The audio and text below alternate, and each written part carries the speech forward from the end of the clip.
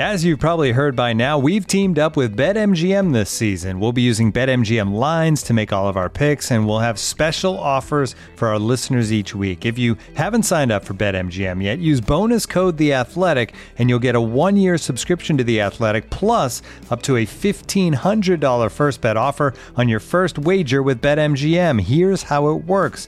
Download the BetMGM app and sign up using bonus code The Athletic. Make your first deposit of at least $10. Place your first bet on any game and claim your voucher for a 1-year subscription to The Athletic. See BetMGM.com for terms. U.S. promotional offers not available in D.C., Mississippi, New York, Nevada, Ontario, or Puerto Rico. Gambling problem? Call 1-800-GAMBLER. Available in the U.S. Call 877-8-HOPE-NY or text HOPE-NY 467-369 in New York. Call 1-800-NEXT-STEP in Arizona. 1-800-327-5050 in Massachusetts. 1-800-BETS-OFF in Iowa. 1-800-270-7117 for confidential help in Michigan. 1-800-981-0023 in Puerto Rico. First bet offer for new customers only in partnership with Kansas Crossing Casino and Hotel. Don't forget, if you haven't signed up for BetMGM yet, use bonus code The Athletic, and you'll get a 1-year subscription to The Athletic, plus up to a $1,500 first bet offer on your first wager.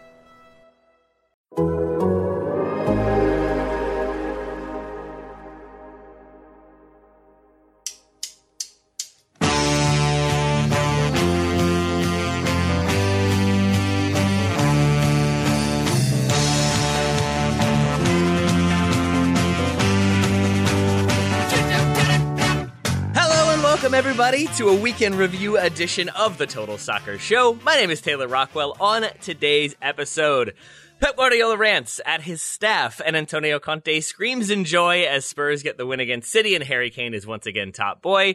Dortmund knocks 6 past a Gladbach team in some strife, but Gio Reina's hamstring injury means that USMNT fans have lost all hope in life. Athletic Club get 3 points and gloating rights in their Bass Derby win, while Michaela Moore would prefer never to watch her team's loss to the USWNT ever again. There's wins for Man United and Barca, plus losses for PSG and Inter in our final roundup.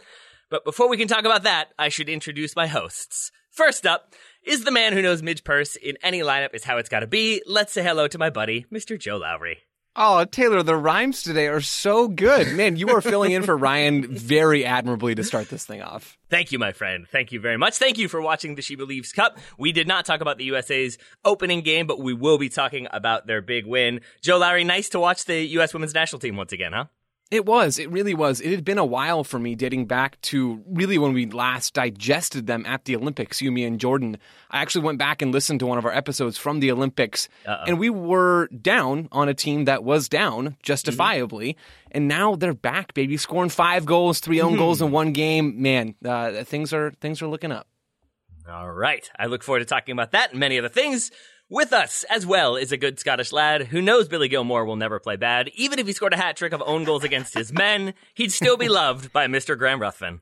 That love is unconditional, Taylor Rockwell, for Billy Gilmore. You're absolutely right. I like how, talking about the anomaly of 3 own goals in one game, I like how last week on Listener Questions, we came up with all sorts of weird and wonderful hat tricks, and yet none of us came up with a hat trick of own goals because that seemed a little too far-fetched, and I can't quite believe it happened in real life.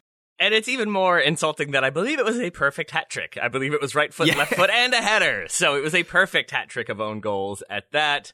I feel very bad for Michaela Moore. As I said, we'll talk about that one. But we're going to start with the Premier League. Liverpool raised Norwich's hopes when the Canaries went ahead early in the second half, but the Reds fought back for a 3-1 win, kept their title-challenging hopes alive. Those hopes, were no doubt increased just a bit more after Tottenham wrote a late winner from Harry Kane to secure all 3 points. Man City is now 6 points ahead of Liverpool. Liverpool have a game in hand and a home date against Man City in March. Graham, how much of this episode do you think we're going to have to spend talking about Harry Kane and Son Heung-min? Because they were pretty good. They were. And this was the best, talking about Kane specifically, because I think Son has played well at points this season, but Kane has kind of been a shadow of his old self this season, as has been well documented. So it was quite incredible to see him back to his best. And I saw some people on Twitter, and it might have been the subject of an article, I can't remember who wrote it, but basically saying that this was one of the best individual performances in Premier League history. Now, I don't know if that's going too far. I would have to sit down and think about that and come up with some candidates. I'm sure there's some other exceptional individual performances, but that kind of tells you the level that he that he played at, and it just felt like Harry Kane was back to being Harry Kane. I think the thing that differentiates Kane from other strikers, it isn't the fact that he's a great goal scorer. There are other great goal scorers. I think Lewandowski is probably a better goal scorer than Harry Kane. But the thing that makes Kane so special is the way that he conducts attacks as well as getting on the end of them. And in that respect, I think maybe only Karim Benzema is as good at Kane at doing this, as good as Kane at doing this. And he was just a nightmare for Manchester City, which obviously there is an irony in that, given that he was the player that they wanted last summer. They spent most of the transfer window going after him. They didn't get him. It seems like they're still interested and will go back from this summer. And this was just a demonstration of everything that he brings to the football pitch. The way that he finished that second Spurs goal, that finish was absolutely incredible. And the way that it comes across his body, it's on the bounce, he opens up his foot, he finds the top corner, he makes it look so easy. That is such a difficult skill to do. But also the fact, the way, as I say, he was conducting attacks, he was sending Son through for the first goal, a brilliant pass there. He kept on doing that time and time again. I think the third goal as well, or is it the second goal actually, he sprays the pass out and then he makes up the ground to get into the box. So he was just doing everything. It was absolutely incredible and a reminder of just how good he can be. Two things there. The first would be, I agree with you, Graham, that it's nice to have Harry Kane back and scoring goals. That goal, especially the one you're mentioning, the half volley one, feels like one that if you're not in form, if you're not confident, you do sky that one because it's bouncing, you're kind of falling away, you've got to get your body positioning right. Easy to hit that over, easy to hit it wide. Commendable that he puts it on frame, let alone puts it in like the top corner. Great goal from him. I would also say credit to Graham Ruthven because my question was going to be, what is it that makes Harry Kane so special? Obviously, he's a great goal scorer, but what are the other things we should talk about? Graham has already answered that. So instead, I'll ask Joe. Joe, lots of praise for Harry Kane. You want to throw some to Son as well? Oh, man, I would love to. His movement in behind made this game, or made it halfway for Spurs. The other half was Harry Kane's distribution, right? The best example of that I can think of really is the sequence for the first goal that Kulusevski scores in the 5th minute. Tottenham are in build-up from a goal kick, and they play short. The ball eventually comes out to Ben Davies at left center back in build-up. Davies plays it up to Kane, who's dropping in centrally. And as Kane drops in, he pulls Ruben Diaz with him and plays this beautiful first touch ball to Son in behind. It's one of the more aesthetically pleasing balls that you'll ever see, really. It's that good. And I know I'm supposed to be talking about Son, and I will. So Kane plays that ball, but the other half of the equation here is Son making that run in behind. And he doesn't just make it in that 5th minute sequence, and he does there, and he slides it over to Kulusevski, who scores to put Tottenham up 1-0. He doesn't just make it in the 5th minute, though. He makes it in the 23rd minute. He makes it in the 26th minute. He makes it in the 54th. I mean, these are direct, vertical, really smart runs in behind that was testing. Those runs were testing Manchester City because of how aggressive and how high up the field Manchester City were in possession. And they regularly had 10 men, not just inside the attacking half, but pretty deep inside the attacking half. Because of how aggressive they are, teams want to target space in behind. This is how the game works, right? When you play a giant, there's going to be space in behind. I think back to the midweek Champions League game between RB Salzburg and Bayern Munich.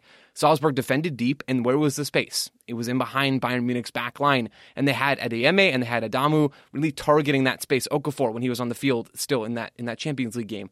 Well, Tottenham did basically the same thing here. They had really well-timed runs from Kulusevski, but mostly, in my mind, from Son, and they certainly don't win this game without his understanding of space, his understanding of timing, his speed, and then his technical ability inside the attacking half in the final third to actually turn those runs into something real and tangible on the score sheet.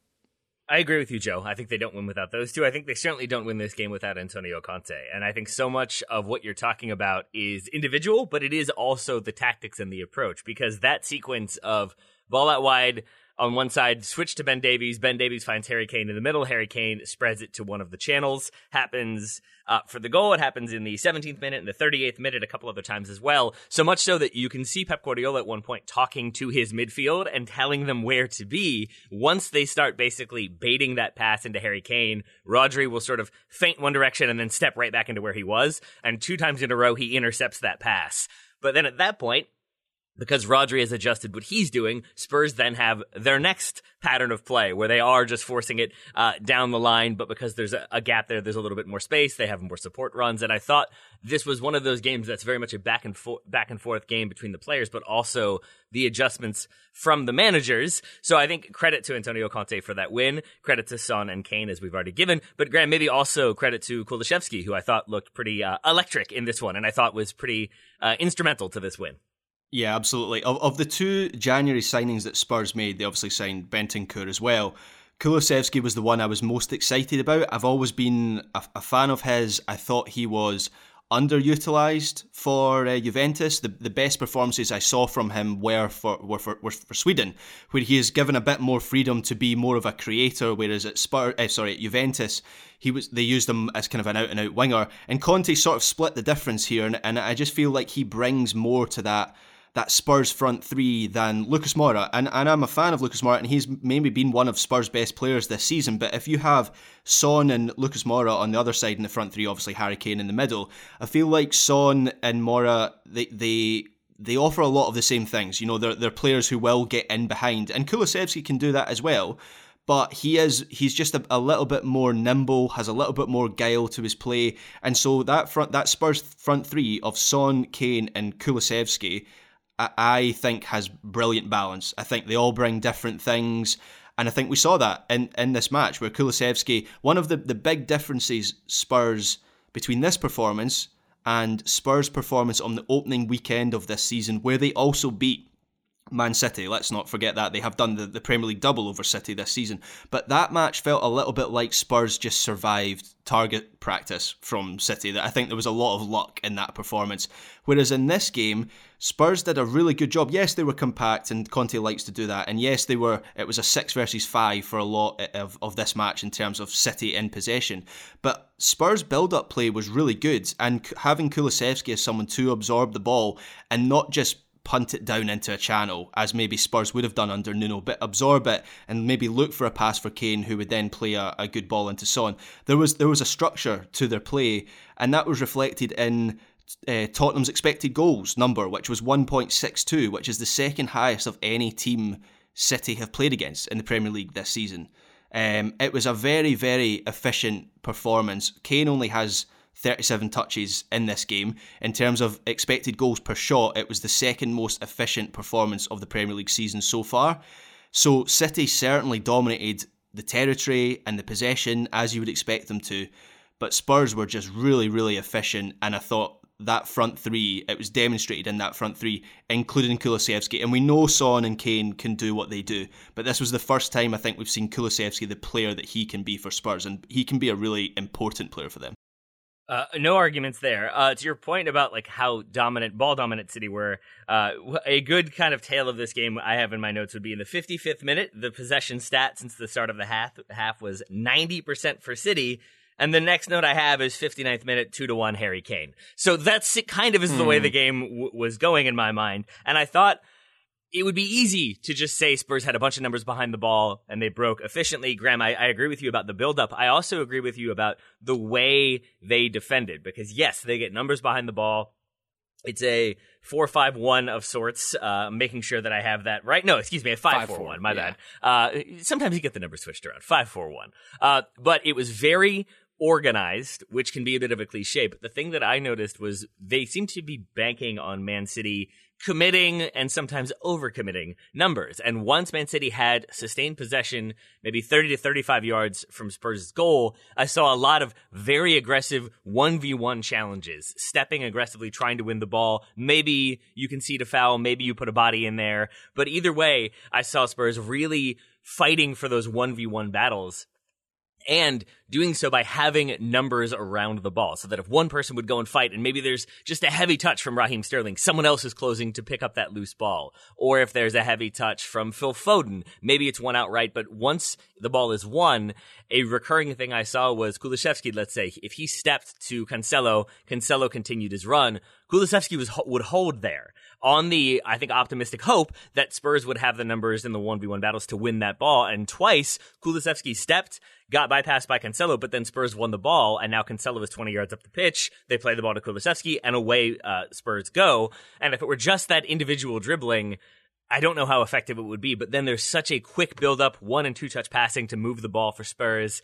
I thought this was very much an impressive performance from them and an impressive managerial performance from Antonio Conte. Joe, slightly less so for Man City. I think this was a contrasting game. Graham, I know you have some thoughts on what Man City were doing as well. But did you see anything that you think was particularly problematic or causing problems for Man City? Or was it just the case that they had a bunch of possession, Spurs had the numbers where they had them, and they couldn't really create much, Man City? I think they did create a decent amount in this game. They scored a couple of goals, of course, but Gundogan has a number of quality chances. There's opportunities here for City. And you look at the XG in this game, and again, single game expected goals is at times a challenging stat to really take a lot from. You want to be looking at it over a larger sample size. But if we look at that statistic, they outplayed Tottenham in that regard. They had more chances and they had better quality chances in this game. I thought they created just fine, by and large, in this one. For me, the thing that let City down was their defending in individual moments. It wasn't what they did with the ball. It was what happened when they didn't have the ball. Not for the entire game, but you think about that Kulusevski goal sequence that I described earlier with Kane dropping in and Son going in behind. You know, they can't get the pressure to the ball quite right, and they can't get their offside line quite right in that particular sequence. And it's hard, right? I mean, that is a world-class pass from Kane, and I don't really use that term very often. It is a ridiculous sequence from Tottenham, so maybe there's nothing that can be done there. But still, there's an opportunity there in some way, shape, or form to do better. And then really the one that I think about is the second goal for Tottenham. It's that Harry Kane goal. Tottenham plays short from goal. Royale finds Kane on that right side who hits the ball up to Son. And it ends up being Ryan Sessegnon who collects the ball up top and plays it back to Son, and then Kane makes that run in the box and scores. But in this sequence, Foden is incredibly late to track back. He thinks that Kyle Walker and Ruben Diaz are going to be able to deal with that ball that Kane plays up to Son, but they can't. And the ball ends up falling to Sessegnon. Tottenham collect possession, and they have a chance to go. And Foden's nowhere to be found on that right side, Tottenham's left side. I think those little individual moments really broke this game for City. And if they'd been a little tighter in those sequences, and I'm sure Pep's going to be showing some of this film, then I think we're talking about this game a little differently, because I think the result, guys, is just different.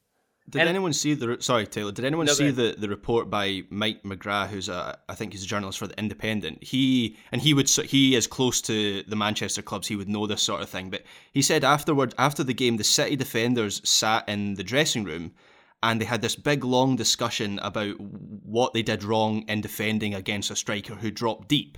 That is very confusing to me, because what did City expect Harry Kane to do? And it's so un-Guardiola-like for them to be unprepared for such an obvious threat. That's Kane's game, and that's presumably why City wanted Kane above other strikers last summer, is because he does link up and he does drop deep. So Guardiola knows what he's all about. City's players would presumably know what he's all about, and yet as you highlight there, Joe, some of the individual defending from City was really confusing. You know, Diaz and Laporte were getting confused on who was going close to Kane, whether they were going close at all, whether they were standing off him, whether they were following him. And it was clear in the first Spurs goal where Laporte gives himself too much to do to get close to Kane. Then Diaz tries to play Son offside and fails. And that really set the tone for City's defending. So I found a lot of their defending confusing, I have to say. Do you have any thoughts, Graham, on what, like, if we're giving him the benefit of the doubt, what that might mean from Pep? Because I'm with you. I can't imagine that they thought Harry Kane was going to stretch the back line and try to make darting runs in behind. You would have had to know that he's going to try to drop in, link up play. We've seen him do that countless times in countless situations. So I'm wondering if it was maybe how they were supposed to deal with that. Like, was it supposed to be a front and follow and they didn't always have somebody in front of him or somebody behind him? Like, do you have any thoughts on what they might have meant about how that caused them problems? I do wonder if they were surprised at how Spurs were sending three attackers at them when they were springing forward on the break and in quick transition. You look at the Kulusevski goal, the first goal, when Kane plays through Son, and you're like, oh, Son's going to finish it. Oh, right, okay, he's got a player alongside him as well. So they were so quick to spring that Manchester City line that maybe City were surprised at that, and maybe they were surprised that, obviously we all know about how Cancelo likes to push into central midfield, and he didn't do so much of that in this game, but he was certainly pushing high on Emerson Royale, who I think City had identified as a weak point in that Spurs team. So a lot of the time when Spurs were moving the ball forward, and as we've said, they did a good job of building that play up, it was a 3-on-3, and I do wonder whether that was a factor, whether City were surprised at having three attacking players coming at them, when most opposition sides, even high caliber ones, will maybe only send two players on the break at them. So that's the only thing I can think of. Other than that, I am a little bit baffled by how badly City struggled. And I think the contrast that stood out to me was that those Spurs counterattacks, as swift as they were, as clever in the passing as they were, they created chaos every single time. That you have to have somebody slide over, or two players slide over to try to deal with one player. That leaves space for someone else to occupy. Then the ball goes into that player. Now somebody else has to collapse. And it felt like they kept sort of creating confusion for Man City's defense. And in contrast, when Man City would have the ball, they, especially in Spurs' 18, they are so reliant. And obviously it works for them. There's a reason they do it. But City love that low cutback in the box, that sort of driven past cutback to the top of the 6-yard box, to the penalty spot. They look for it so often. There were moments when they could have shot and instead looked for that centering pass. And that works when defenses are collapsing and chaotic. Spurs, there's a moment when Kulusevski, I'm giving him a lot of credit for making runs and not necessarily doing anything concrete aside from scoring the goal, but he has one where he pops out and then the ball, it's a kind of a 1-2 and it goes around him, and rather than track the runner who's on the ball, he sprints back to the top corner of the 6-yard box and then sets up. And it's very clear that they have been drilled on get into shape to intercept that pass, and they kept doing that over and over and over again. And this was a game, to me, in which Spurs were really reliant on Harry Kane and got the best out of him. And maybe Man City also could have been reliant on Harry Kane, Graham, and could have used a little bit of Harry Kane in their lineup. Yeah, absolutely. That was another confusing aspect of the City performance. And I've mentioned this before. City this season have been at times pretty cross heavy, and I don't totally understand it, I have to say. They made 36 crosses in this game, which is the joint second most by any Premier League team this season. The first is also Manchester City, when they played 43 against Southampton in a 1-1 draw. And maybe it's about unsettling defenders, maybe it's about winning second balls around the edge of the box. That seems very un-Guardiola. But when City's front line is Foden, Bernardo and Raheem Sterling, I'm not totally sure I get the whole cross into the box situation. And as you say there, Taylor, the ironic thing is that Kane probably would have been perfect for that approach, demonstrated by how he heads home the winner in this game. That was the sort of presence that City were missing. So I am wary of that discussion of, City needs an out-and-out striker. They need a designated number 9, because I think City this season are probably better than they've ever been under Pep Guardiola, but sometimes, every so often, their approach does confuse me, and this was one of those cases. All right, well, congratulations to Spurs fans. Commiserations to Man City, though, that they remain top. So I'm sure they're not that sad. Joe, anything else from this game, or should we keep it moving? This game was awesome. That's all I have to say. I mean, the back and forth goals in stoppage time, it was an all-timer for me in the Premier League. Agreed. And the Romero sliding clearance at the very, very end. Oh, yeah. Since he conceded the penalty, it's a great penalty from Mahrez, but I love Romero getting a little bit of vindication at the end of that one. I, as a Man United fan, enjoyed their 4-2 win away at Leeds. Graham, were you more surprised that Jadon Sancho did things, or that United scored from a corner? I was most surprised that Man United showed a bit of character and didn't just completely collapse after conceding those 2 goals, because once that happened, I'm like, oh, it's happening again. Second half FC, it's not going well for Manchester United. But yeah, Sancho, I thought this was his best performance in a Man United shirt, and he's recently played quite well. I think before this game he'd scored 2 in 4 games. There have been signs that he's warming to the task, and I think there are also signs that Rangnick is starting to build his attack around Sancho, and that's not a bad idea at all. He's been involved in 4 goals in his last 5 games, 2 assists in this particular game, and yeah, I thought he was the best player on the pitch alongside Paul Pogba, who surprisingly gets taken off in the second half, but then the player that he was taken off for, Fred, scores 3 minutes later, so maybe that Mr. Rangnick does actually know what he's doing after all. Did you enjoy Scott McTominay remembering it was a derby and deciding to play accordingly with the physicality of his performance? I did actually enjoy that. Maybe that's the Scot in me. figured you might have. That's plenty of Premier League. I think we'll talk about the Bundesliga next. First, a word from today's sponsors. This episode is brought to you by Michelob Ultra, the official beer sponsor of the NBA. Want to get closer to the game than ever before? Michelob Ultra Courtside is giving fans the chance to win exclusive NBA prizes and experiences like official gear, courtside seats to an NBA game, and more. Head over to MichelobUltra.com/courtside to learn more. Looking for an assist with your credit card but can't get a hold of anyone? Luckily, with 24/7 US-based live customer service from Discover, everyone has the option to talk to a real person anytime, day or night.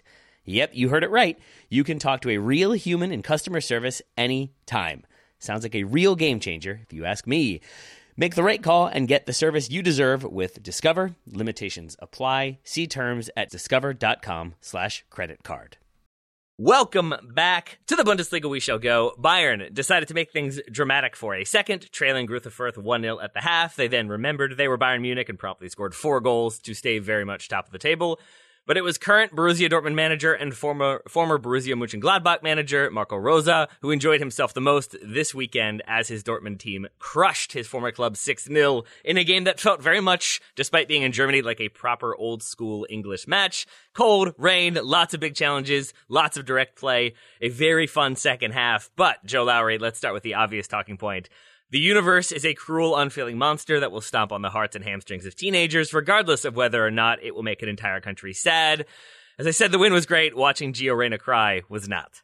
Yeah, that sucked, right? I mean, the timing could not have been any worse, right? We had just talked, not to make this about us, but I'm going to. The three of us had just talked about Gio Reyna and how important he will be to the national team if he's able to be back in March, and all signs are pointing in that direction, right? He had gotten on the field against Leverkusen. He played in the Champions League last week against Rangers in that second half, which was a forgettable one for Dortmund, but still. Then he comes on the field against Gladbach over the weekend and gets his first start for Dortmund since August. And then, as you referenced, Taylor goes off injured and crying in the first half and has to be subbed off for Julian Brandt. We learned today from the Borussia Dortmund Twitter account that apparently the injury to Gio Reyna is not serious. So I don't know exactly what that means. It says Gio Reyna did not suffer a serious thigh injury. So it was a thigh injury, and it was clearly bothering him quite a bit against Gladbach. But it seems that it might not really rule him out for too long. I don't know that we have enough information to really gauge that yet.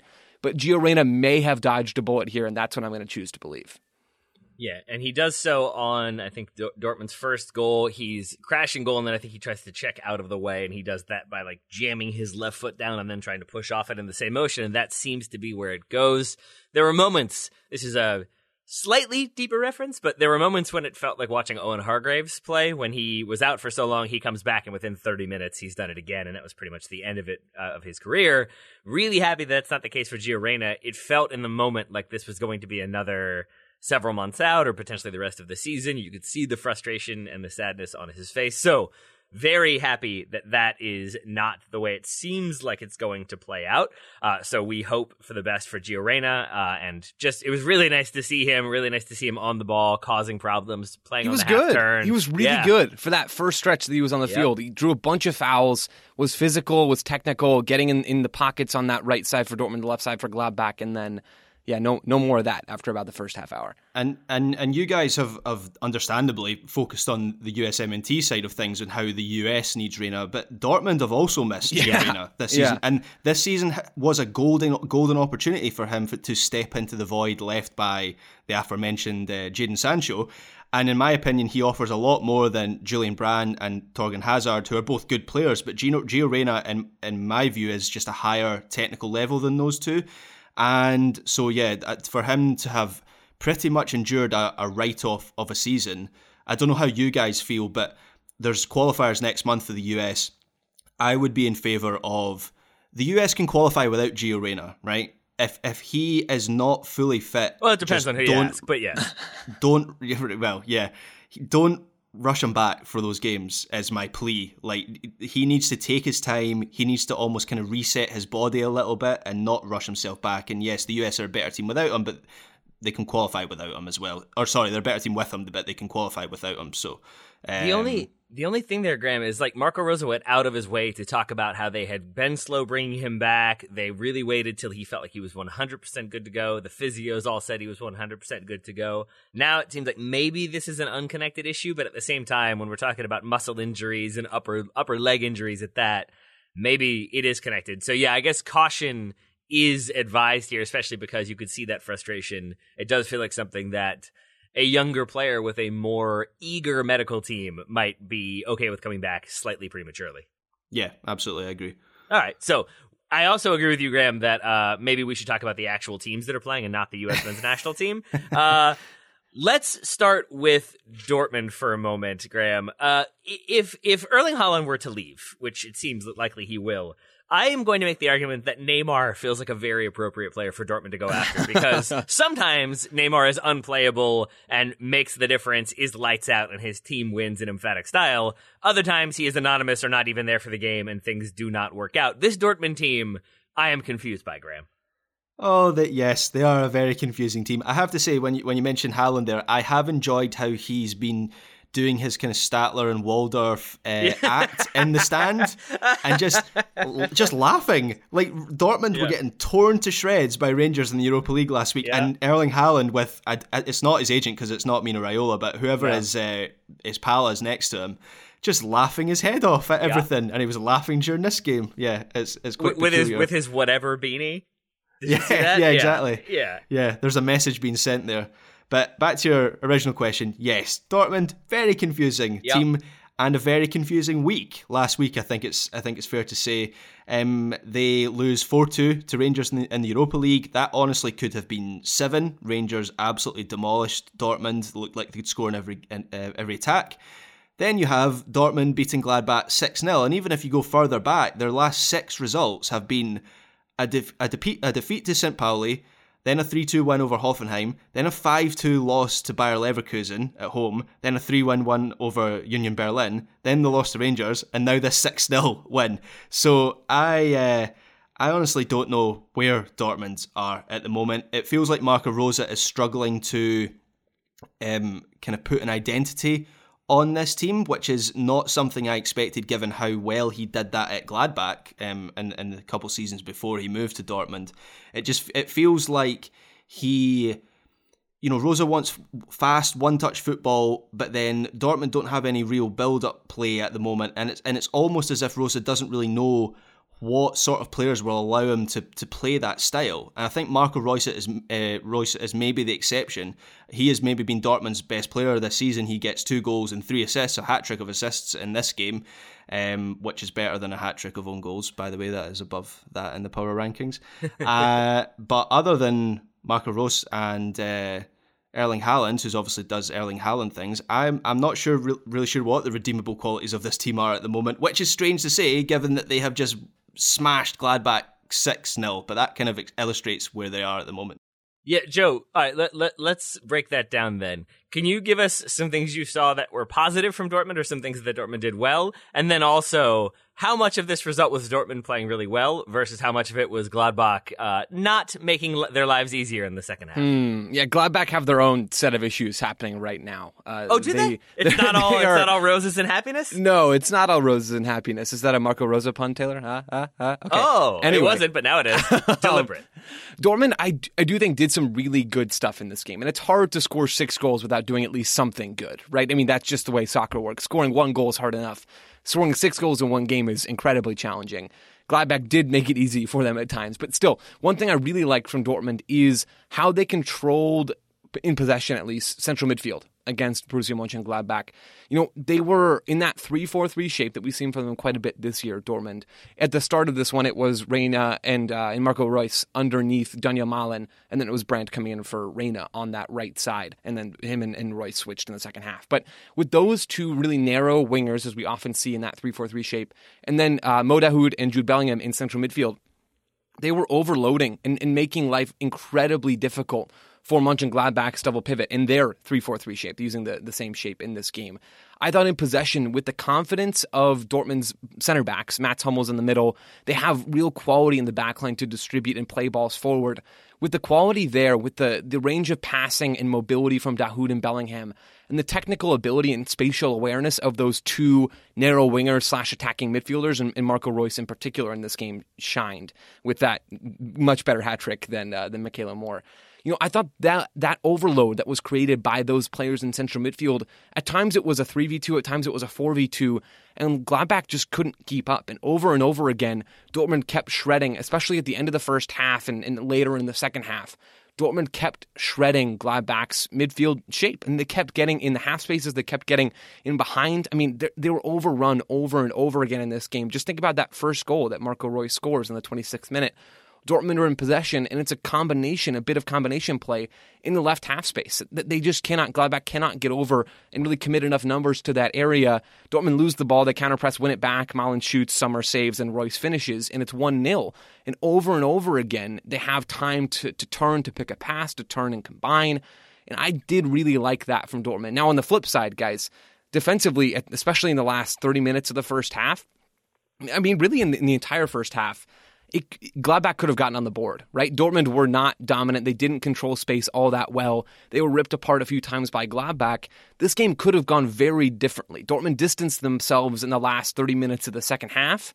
But man, I mean, Dortmund were somewhat fortunate to get those 2 goals before halftime, and that pretty much ended it right then and there. But Gladbach had enough chances in this game. They played through Dortmund enough times that this could have gone very differently, and Gladbach could have saved themselves a pretty embarrassing defeat here. At the start of the second half, it felt like there was a comeback coming from Gladbach. They had momentum, as you say, Joe. They create some good chances. Hoffman strikes the woodwork, but when they don't take those chances and they don't score, you got the sense of what was coming, which was some more Dortmund firepower and some more Dortmund goals, and that's exactly what happened. And I would say, I think you all have covered this really well. I would just add, for Dortmund, this game was such an emphatic win. At the same time, Joe and Graham, I agree with you both that there are moments when it could have been much more even, and I think Gladbach did some smart things. I think Dortmund also showed why there is that erratic nature to their performances this season. Very much live by the sword, die by the sword, or more aptly, live by the build-out, die by the build-out. Because you're right, Joe, that Mats Hummels, when he is playing sharp passes or carrying it forward with confidence, as he did for the, I think, 5th goal is the one that he carries about 40 yards. And I love that he's dribbling at full speed while looking behind him to see if he's being closed down. I don't know how you do that, but he did it. But there's other moments when he gets caught in possession, or he's a little bit too slow, or twice he tries to play the ball centrally, but the person he's playing it to, once is Jude Bellingham, I forget the other time, but both times they are just standing there waiting for it to come. Gladbach player steps in and wins it, and now there is that overload, and a sharper team, a maybe more informed team, has a couple combinations, puts it in the back of the net, and it's a different game. So you can see some of that erratic play from Dortmund, but then when you're not punished for it, you end up scoring 6. So I think Marco Rose probably less concerned about this one than, say, Adi Hütter. Graham, what type of issues are we seeing for Gladbach here in the near to medium future? Big ones. Yeah. They've taken 8 points from a possible 33. That's not a lot. They're just 4 points above the relegation playoff place in the Bundesliga table. Only bottom of the table, Greuther Fürth. I always struggle with that pronunciation, but they're the only team that have conceded more goals than Gladbach in the Bundesliga this season. Gladbach have conceded 46 goals in 23 games, which is 2 goals every game. Nice and tidy number there, but not a good number for Gladbach. 2 goals every game is what they're conceding. That's astonishing. And Adi Hütter is under some pretty serious pressure. I think Gladbach will probably be safe this season. When you look at the teams that are below them, I think there are poorer teams. But when you consider where this team was not so long ago, under Marco Rose, who's obviously at Dortmund now, it is quite the downfall. And you have to look at the defensive ranks of that team. You know, Matthias Ginter has a really poor game here. Highly rated Ginter, is thought of well at the top of the game. They're just offering no protection to their back three. I don't think the wing-backs are really offering much of an outlet either, so there's no pressure being relieved by them. So all in all, it just feels like they are relying on Embolo and Playa to create something or get in behind, and it's just not enough to weigh out the rest of that team, which is defensively unstable, and also the individual errors and individual performances being put in are not good enough either. So that's a pretty bad combination.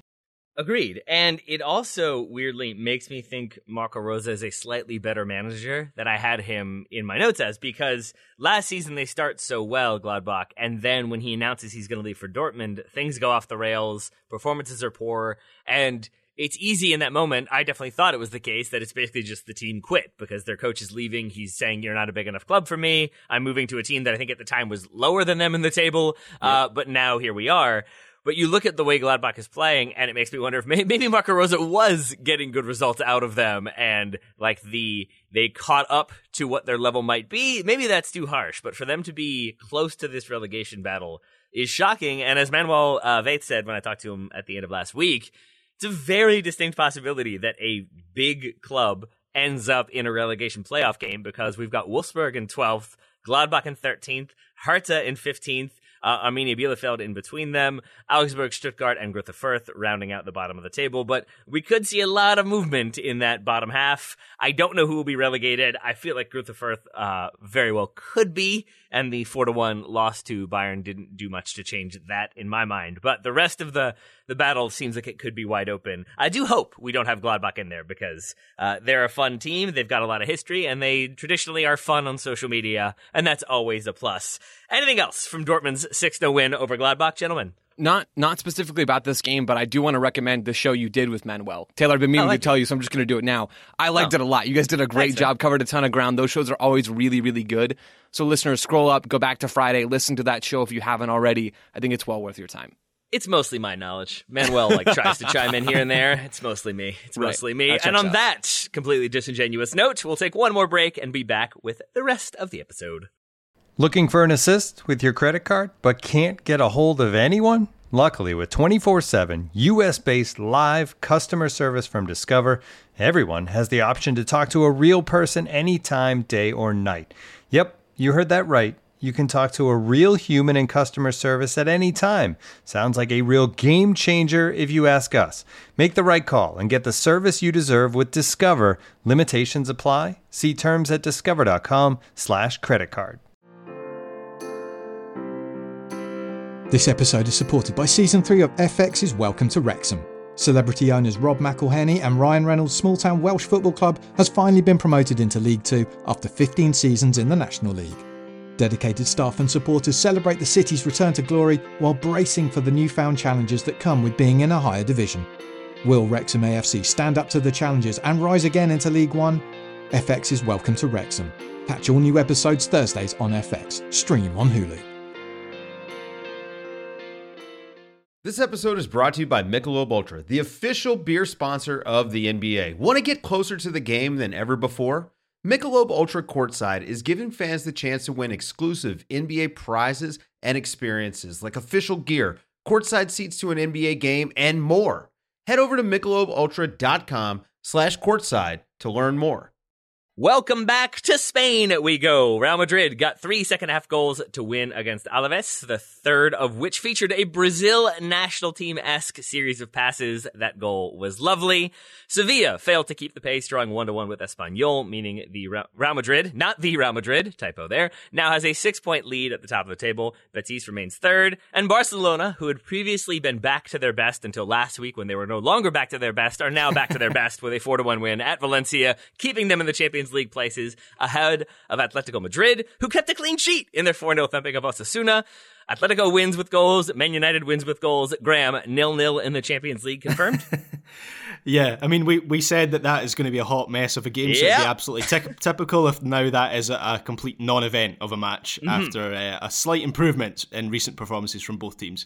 Well, now that I have done my Ryan Bailey-esque job of shoehorning in the team that I support, let's talk about Barcelona for a moment, that 4-1 win. A statement game for Aubameyang, who got a deserved hat trick for letting a shot skip off of his back and into the net, but he really was impressive on the day. That third goal, it's a shot from Pedri that I think deflects off of him, but in the end is given, so he gets the hat trick. Graham, would you like to apologize to him for saying he's a very bad footballer who will never have success? Yeah, that's exactly what I said about him. That was actually the headline of one of my articles. Including with the strange pronunciation of never. Yeah, that's what you said.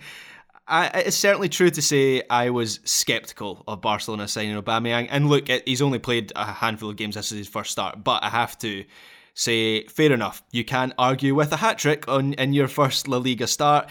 I think the gifting of that third goal is very generous to Aubameyang. He milked it a lot on social media, or rather I should say Barcelona milked it a lot. He was in a lot of clips with the match ball and holding up three fingers and everything like that. So, can't really argue with a hat-trick. And he does definitely give that Barcelona team just a little bit more cutting edge. And looking at that Barcelona attack now, Ousmane Dembele starts this game. He gets an assist. He plays well. So if you look at this Barcelona attack with Aubameyang and Dembele, who is probably gone in the summer, but you're still going to get a few good months out of him.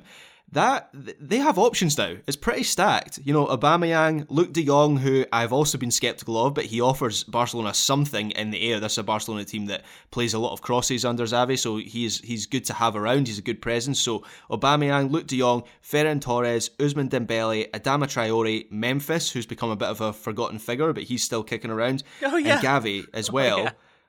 That is.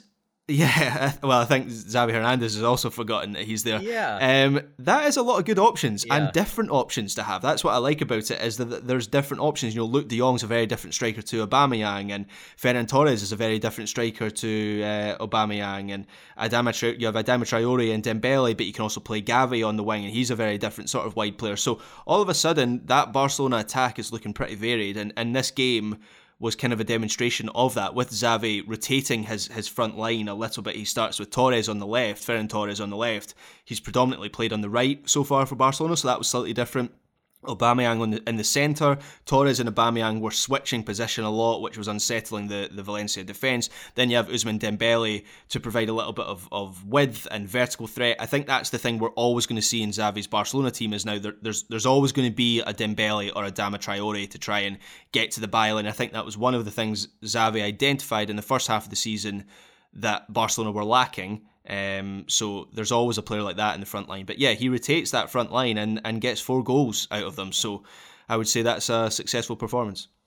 Not to shoehorn in another Manchester United reference, but I'm going to, Graham. I think there can be an inclination when a club like Barcelona or Manchester United has a former player come in, and there is just like the positivity is restored, the positive vibes are there. There's this idea like, yeah, he's getting the best out of this team, he's doing it.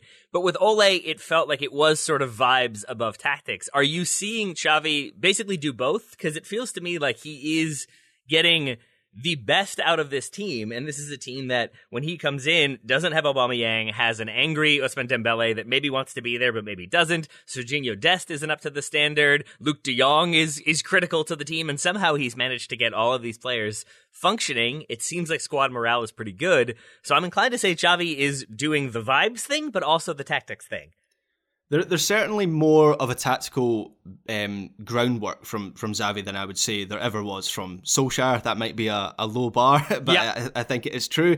I look at that front six that Xavi's got at Barcelona. He's doing a lot of good work there. That midfield trio that in this game was Gavi, Busquets, De Jong. You've also got Pedri to come in there. Nico can go in there as well. Players that I'm forgetting about as well. They've got a lot of options in that midfield unit, but then the way they're interacting with that front three, that unit of 6 there's a lot of good stuff happening there. That's where it is at for Barcelona right now. I still have questions about that defence. I'm not sure whether it's down to the structure or the individuals, because I do think I like Ronald Araujo a lot. He's probably Barcelona's best central defender.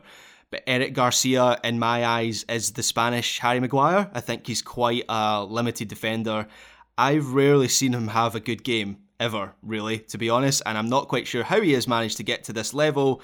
You may have gauged that I'm not the biggest fan of Eric Garcia, but even if you put Gerard Piqué into that team, he has his flaws. It feels like he's kind of coming to the end of his career. So I still think there are some questions about that Barcelona defence. That's maybe the thing that prevents them from being a Champions League contender.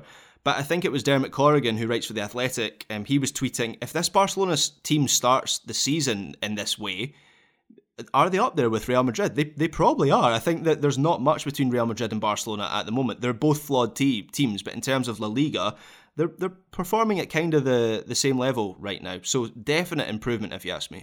Graham, I know you are a betting man on occasion. If you were inclined to, I'm assuming you would throw money at Barcelona qualifying for the Champions League over Barcelona finishing 5th?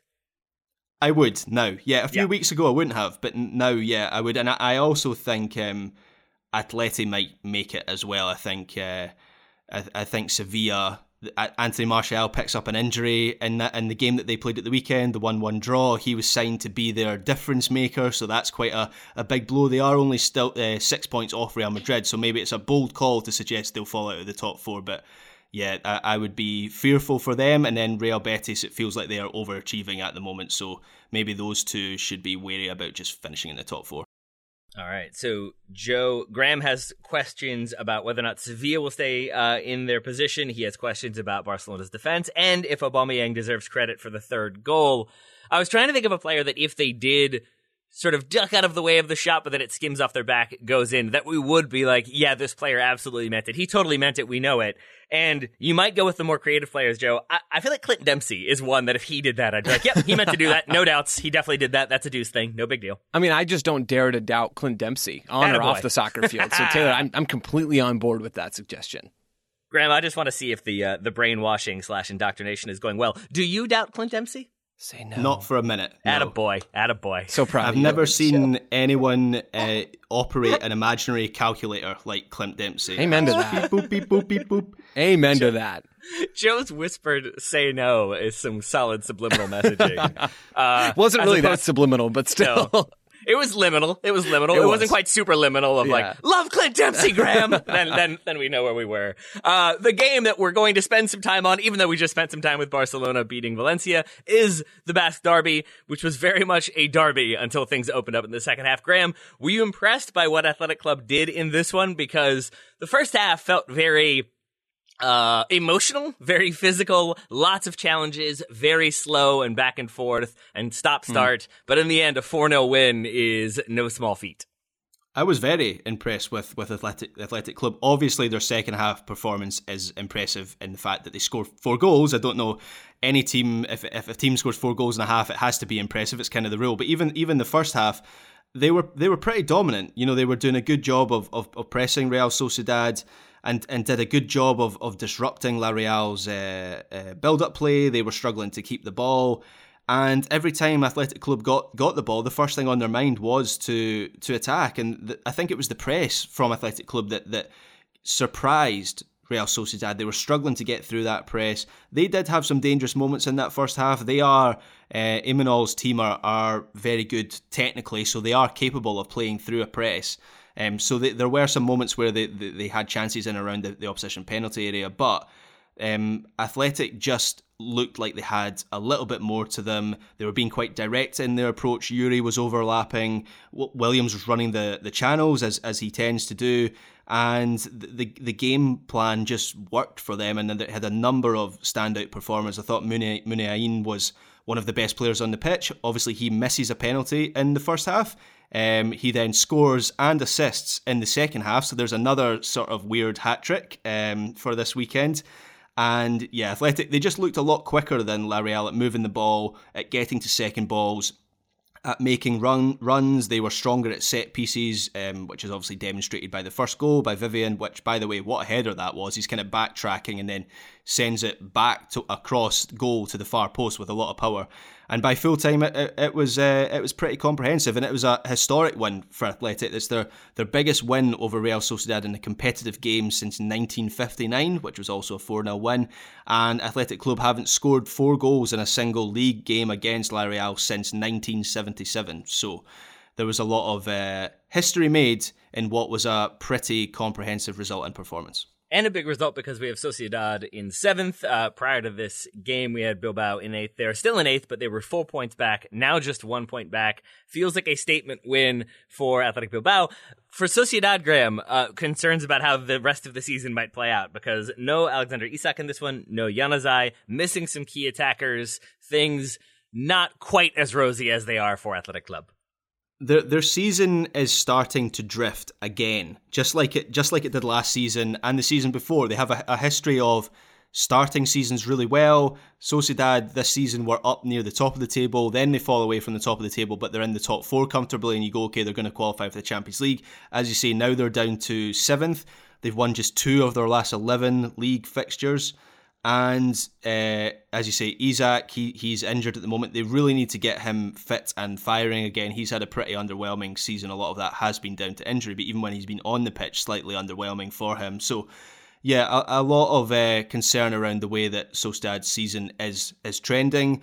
And to me, it just looks like they're struggling with a little bit of mental fatigue, and I do wonder how much of that is down to the fact that they're still involved in the Europa League. They actually get a pretty decent 2-2 draw against RB Leipzig last week, so they can still turn it on when they need to, but I do wonder if this squad is perhaps not equipped to handle European football during the week, and then La Liga top 4 race at the weekend. It maybe feels like they're stretching themselves a little bit and they're finding their limits. Graham, did I see Luis Enrique in the stands for this game? Yeah. You did, yeah. All right. So the assumption would be that he wasn't just there for the festive football. He was there to watch some players. Do you think we might see some Athletic players in the Spain squad and the next Spain squad? I think there's a good case for a couple. So the one that has to be a good bet is Sancet, who scores in this game off the bench. Weirdly, didn't start in this game. He's been one of their best players this season. He gets a goal and assist actually in this game off the bench. He is a very energetic box-to-box midfielder, so maybe give Spain and Enrique something slightly different than they have. So I would suggest he can fancy his chances of being involved in the Spain squad at some point in the future. Personally, I want to see Iker Muniain back in the Spain squad because of his individual arc. So for anyone who doesn't know, Iker Muniain kind of bursts onto the scene 10 years ago. He's going to be Spanish football's next big thing. He has an incredible match. Taylor, do you remember when Athletic Club played Manchester United in the Europa League? Yes. And Athletic Club absolutely demolished Sir Alex Ferguson's Manchester United, and Muniain was brilliant in that game. At that point, you're thinking he's going to be a 40, 50 million pound player. Then injuries completely destroyed his career, completely derailed him. He was a peripheral figure for a long time. But he's having a really, really good season for Athletic Club, and just for the whole kind of redemption arc thing, I would like to see him back in the Spain squad. And I think he has a decent chance as well. There's been some chat that he could be involved in that squad. So I think those are probably 2 players that Lucho was having a look at in this one. I'm assuming that they are well stocked when it comes to housery players, but if not, Raul Garcia could also be involved just from a standpoint of infuriating the opposition and getting them to make reckless challenges and picking up some cards there. Maybe that's how he factors in. But I think those are good shouts for players that could be in the Spain squad. Graham, I would love to see Iñaki Williams get some time. The commentators in this one did a really good job of explaining the derby and the rivalry, but the history and the background of a lot of the players. And I enjoyed the commentary. I enjoyed this game. I'm guessing Sociedad fans did not quite enjoy it as much. Graham, anything else from this game?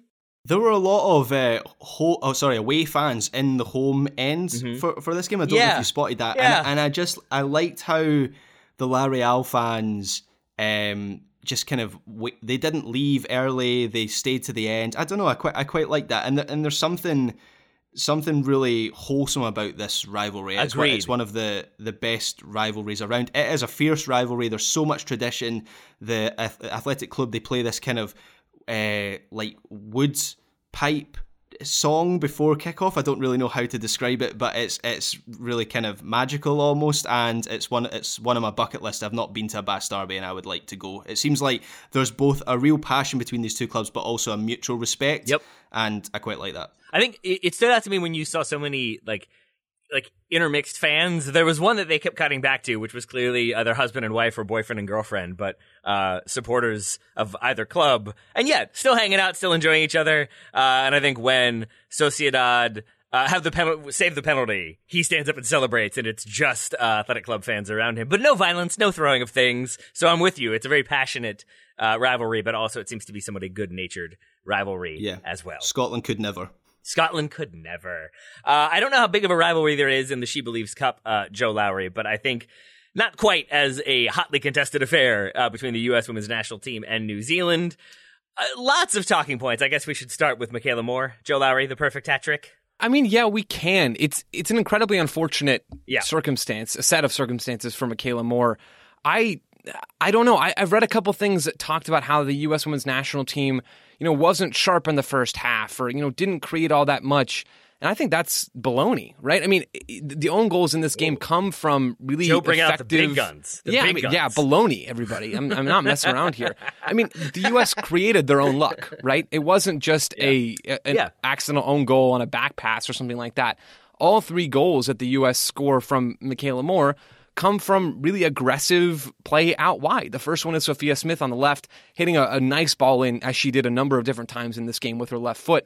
And Michaela Moore ends up hitting it into the back of her own net. Unfortunate. The second one is Huerta driving down on the right side. She was right back in this game. Runner streaming into the box. She crosses it in for Midge Purse. Purse gets her head on it, and then Moore deflects it into her own goal. Again, but these are chances, right? That the U.S. is creating. The third one, Midge Purse beats her defender and drives down the right wing, breaks into the box and plays a ball across, and it's the final own goal from Moore. I thought the U.S. women's national team played New Zealand off the pitch, which is not all that hard to do. It was clearly a major gulf in quality here, a gulf in fitness and technical ability and speed, and all of those things certainly played into the U.S.'s favor in this game. They were the better team. They were not perfect, and I still have pretty major concerns about this team, but a lot to like. And I don't know, I want to steer the narrative away from Michaela Moore in this game because she was a victim of a pretty unfortunate, weird set of coincidences. One thing, Graham, I'll ask you this question. Michaela Moore has the perfect own goal hat trick, and then is substituted out. And I can see that making sense. She subbed out with minutes still to be played in the first half. She was New Zealand's second sub of the game. Does that feel harsh to you? Because I can see why you would do that, but at the same time, it's not like, I mean, if she scores one more, she scores one more, but it feels like maybe you give her a little bit of time to get her footing, especially when it wasn't like she was like ridiculously out of place or never should have been trying to put a foot to some of those. Like a lot of the plays are explainable in my mind, so I guess I'm saying the substitution felt harsh, but I'm wondering if you have thoughts on that. Just why wouldn't you just leave it until half time, right? And take it because then she's scored 3 own goals. Okay, highly unfortunate. But she then, when you take her off 5 minutes before half time, she then has the almost kind of walk of shame sort of thing over to the dugout, which feels unnecessary, I have to say. So yeah, just leave it until half time when she can be substituted off. If that's what you want to do, she can be substituted off without having that sort of walk of shame moment. It felt like poor man management to me, to be honest. Agreed. It felt unnecessary. I will say credit to the U.S. players and the crowd, because and even the commentators, Sebi Salazar and Julie Foudy. No one really seemed to enjoy that. It was just sort of like, that's very strange. But there was a stunned silence when the third one happened that I think was mostly sympathy as opposed to gloating or mocking or anything like that. So let's stop talking about own goals, Joe. Let's talk about some of the new faces we saw. This is the same U.S. women's national team that drew 0-0 against the Czech Republic to start this tournament. Czech Republic team that put everybody behind the ball and made the U.S. attack. They weren't able to find a goal. Here, they're able to find 5 of them, and a lot of new faces heavily involved. Joe, what did you make of that lineup? Did you like any players in particular from this one? One, I enjoyed the lineup, and I appreciate that Vlatko is using this tournament in particular as a way to evaluate players, right? It's not the highest level of competition, which is a bummer, and you and Steph Yang talked about that a little bit in your She Believes preview. Last week or the week before, whenever that was now, the week before last, I think. This is a chance for this U.S. group to get ready for the qualification tournament that's coming up in July, that qualifies teams or can for the 2023 World Cup and the 2024 Olympics. So these are important reps. Vlatko wants to get a look at some of these younger or at least less internationally experienced players, and I think that's good. There's a ton of talent in this program. Let's evaluate some of that, and that's what's happening.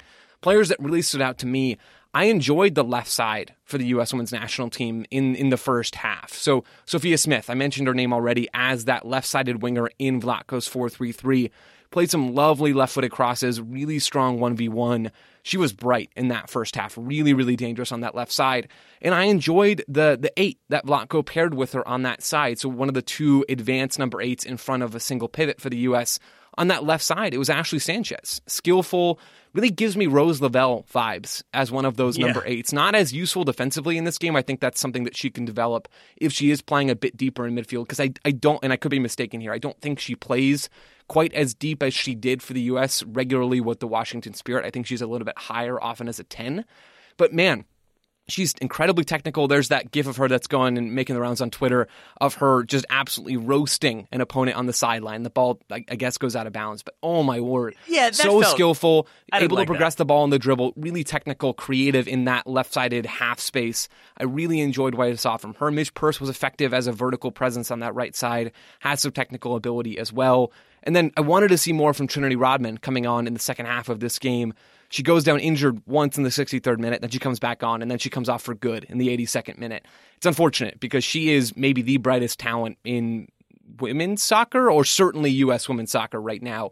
She's incredible to watch. I mean, we've seen that in NWSL time and time again.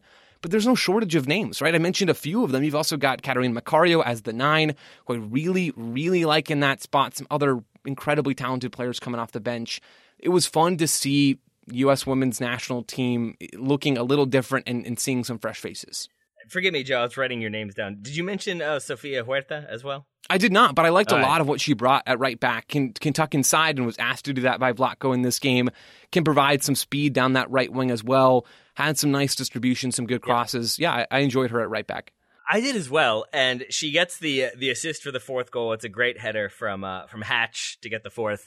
But to your point earlier about like Vlatko using new faces, bringing people through, seeing how they do, Huerta plays that ball in, gets the assist, and her reaction to it was as though she had scored a goal in the World Cup final. Like, she was so amped for it, and I feel like that's what this team has meant to so many people, and so to get to see new people have that experience and enjoy it, I think that's what it's all about. So, lots of reasons for optimism, but Joe, also reasons for caution? And none of my reasons for caution, or none of the things I'm going to say about the U.S. women's national team from a tactical perspective really mattered in this game. They were dominant. They played New Zealand off the pitch. They were far better, and I think everybody could see that. But Taylor, I think back to the Olympics, and I mentioned this in the intro to this show, I think back to the Olympics and our concerns with this team, right? Taylor, I don't know how much you remember, but I went back to listen to one of our shows to help me remember, and I read through some of my notes again and watched some different clips. The U.S. wasn't all that tactically disciplined or really all that good with the ball at the Olympics, right? They struggled in build-up at times. They struggled to coordinate their off-ball movement. They were too static. The positioning a lot of the time wasn't particularly good. That's still a concern I have for this team. The U.S. had some nice progression. They had some nice off-ball movement in this game. They had some nice on-ball movement, some good switches and good rotation that created space on the weak side. A lot of that stuff was good. But my primary concern about the U.S. team right now, headed into a really important qualification tournament in the summer, is that their work in the final third is incredibly one-dimensional. I don't know if you noticed this, Taylor. I'm guessing you did. It'd be hard to miss. It was a lot of crosses for the U.S. in this game, and not like cutbacks in the Man City zones that you really like, and those are the optimal assist zones. That's where you want to be creating chances. But like Sofia Huerta is going to hit a cross in, and then there's going to be a cross from deeper, and then it's going to be Midge Purse hitting hopeful cross in on that right side. It's going to be Ashley Sanchez doing that on the left side, or Sophia Smith. Good delivery, good crosses. But for a team that can defend better than New Zealand, you're in trouble, right? And that's not just conjecture from me. We've seen that play out in the Olympics, right? Less than a year ago now. And we still haven't seen much development at all tactically in the final third from this team, to the point where, Taylor, and I tweeted this last night, it's got to be a deliberate tactic and a deliberate thing from Vlatko at this point. There's a sequence, and I tweeted this out, and I put a little screenshot in our Google Docs so that you guys could see it. It's the 54th minute, and the ball comes out to the right side, and the U.S., instead of going to support or going to combine on that right side, they just crash the box. There's a run that's being made on the right side that then the direction completely changes. Instead of going to support in the wide area, they move into the box waiting for the cross. There's maybe 4 numbers already in the box and one more streaming in to get on the end of a cross. It's clear that that's what Vlatko wants from this team. I guess that's maybe where he and I disagree slightly about how to create chances. But it seems to me that the U.S. women's national team is going to live and die by relatively hopeful crosses and quality in wide areas. And they have good crossers and they have quality in wide areas. Maybe it pays off. But after the Olympic campaign that we saw, I'm skeptical. And I think that's fair, Joe, because like for Two primary reasons. The first would be in that still you sent. Yeah, I think it stands out to me that the cross isn't even being delivered, and players are already in where you would expect them to be for their final approach to try to challenge for a cross coming in, which means that they're inevitably going to be static and then having to recycle runs, or it's going to be just, as you said, a hopeful cross into the box, which maybe works against a team like New Zealand, who didn't have a ton of time to prep, hadn't really played that many games together, still tried to press the United States, and I think caused a little bit of difficulty in the opening maybe 2 minutes, but then the U.S. gets that first goal. New Zealand, I think, keep trying, but really fade pretty quickly. But contrasting that with the Czech Republic game, where the United States does not score, is still crossing, there are still some of those issues. I think you're right, Joe, that against opponents who are going to be open and try to go at the United States, I think they'll still be able to rely on that technical ability and just their overall talent. Against teams that are going to sit in and make you beat them, they've got to have a few more looks. And right now, we still haven't seen that, but maybe that's what this tournament is for, to refine those, get some more chemistry, and just get that level of competition up in the camp so that people aren't resting on their laurels. They're pushing themselves, they're figuring new things out, and eventually they win the World Cup again. How about that? I'm down for that, Taylor. I'm stoked for every step even before that, right? The Wednesday game against Iceland, I think we'll learn more about this team. July, I think there's lots of opportunities for this U.S. team to continue to get reps and to refine what they're doing out there on the field, and for different players to get involved and maybe edge out some of the veterans here. So I'm excited to watch this team and monitor them throughout the rest of this year and headed into some pretty important years in 2023 and 2024. Yikes, almost messed that up. Joe, all good there. I've messed up plenty this show. One thing, since you went back and watched the U.S. games in the Olympics, I feel like I remember when, let's say, the right center back in this game, it was Alana Cook, gets the ball. I feel like what I saw was the fullback would go wide, and then one of the central midfielders, the pattern tended to be, would also go wide, and then the wide attacker would go into the middle, and they would have numbers in the middle. So I wanted to make sure that was still the case, because in this game, I did feel like I saw some new wrinkles, because routinely when Alana Cook is on the ball, Sofia Huerta would go central. Mm-hmm. Christy Mewis, the right-sided central midfielder, would push up into that advanced position, and that would leave Midge Purce basically the entire right-hand side of the pitch. Yep.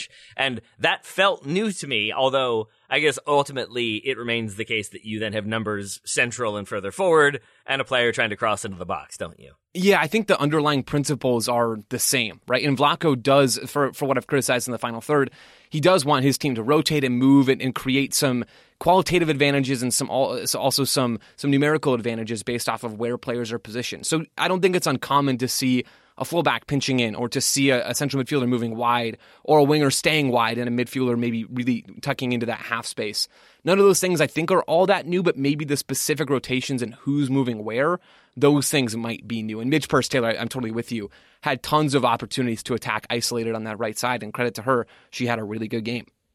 All right, well, we've got one more game for the U.S. women's national team in the She Believes Cup against Iceland. That would be Wednesday evening, 9 p.m. Eastern. Iceland defeated the Czech Republic 2-1, so I believe the winner of this one wins the whole thing.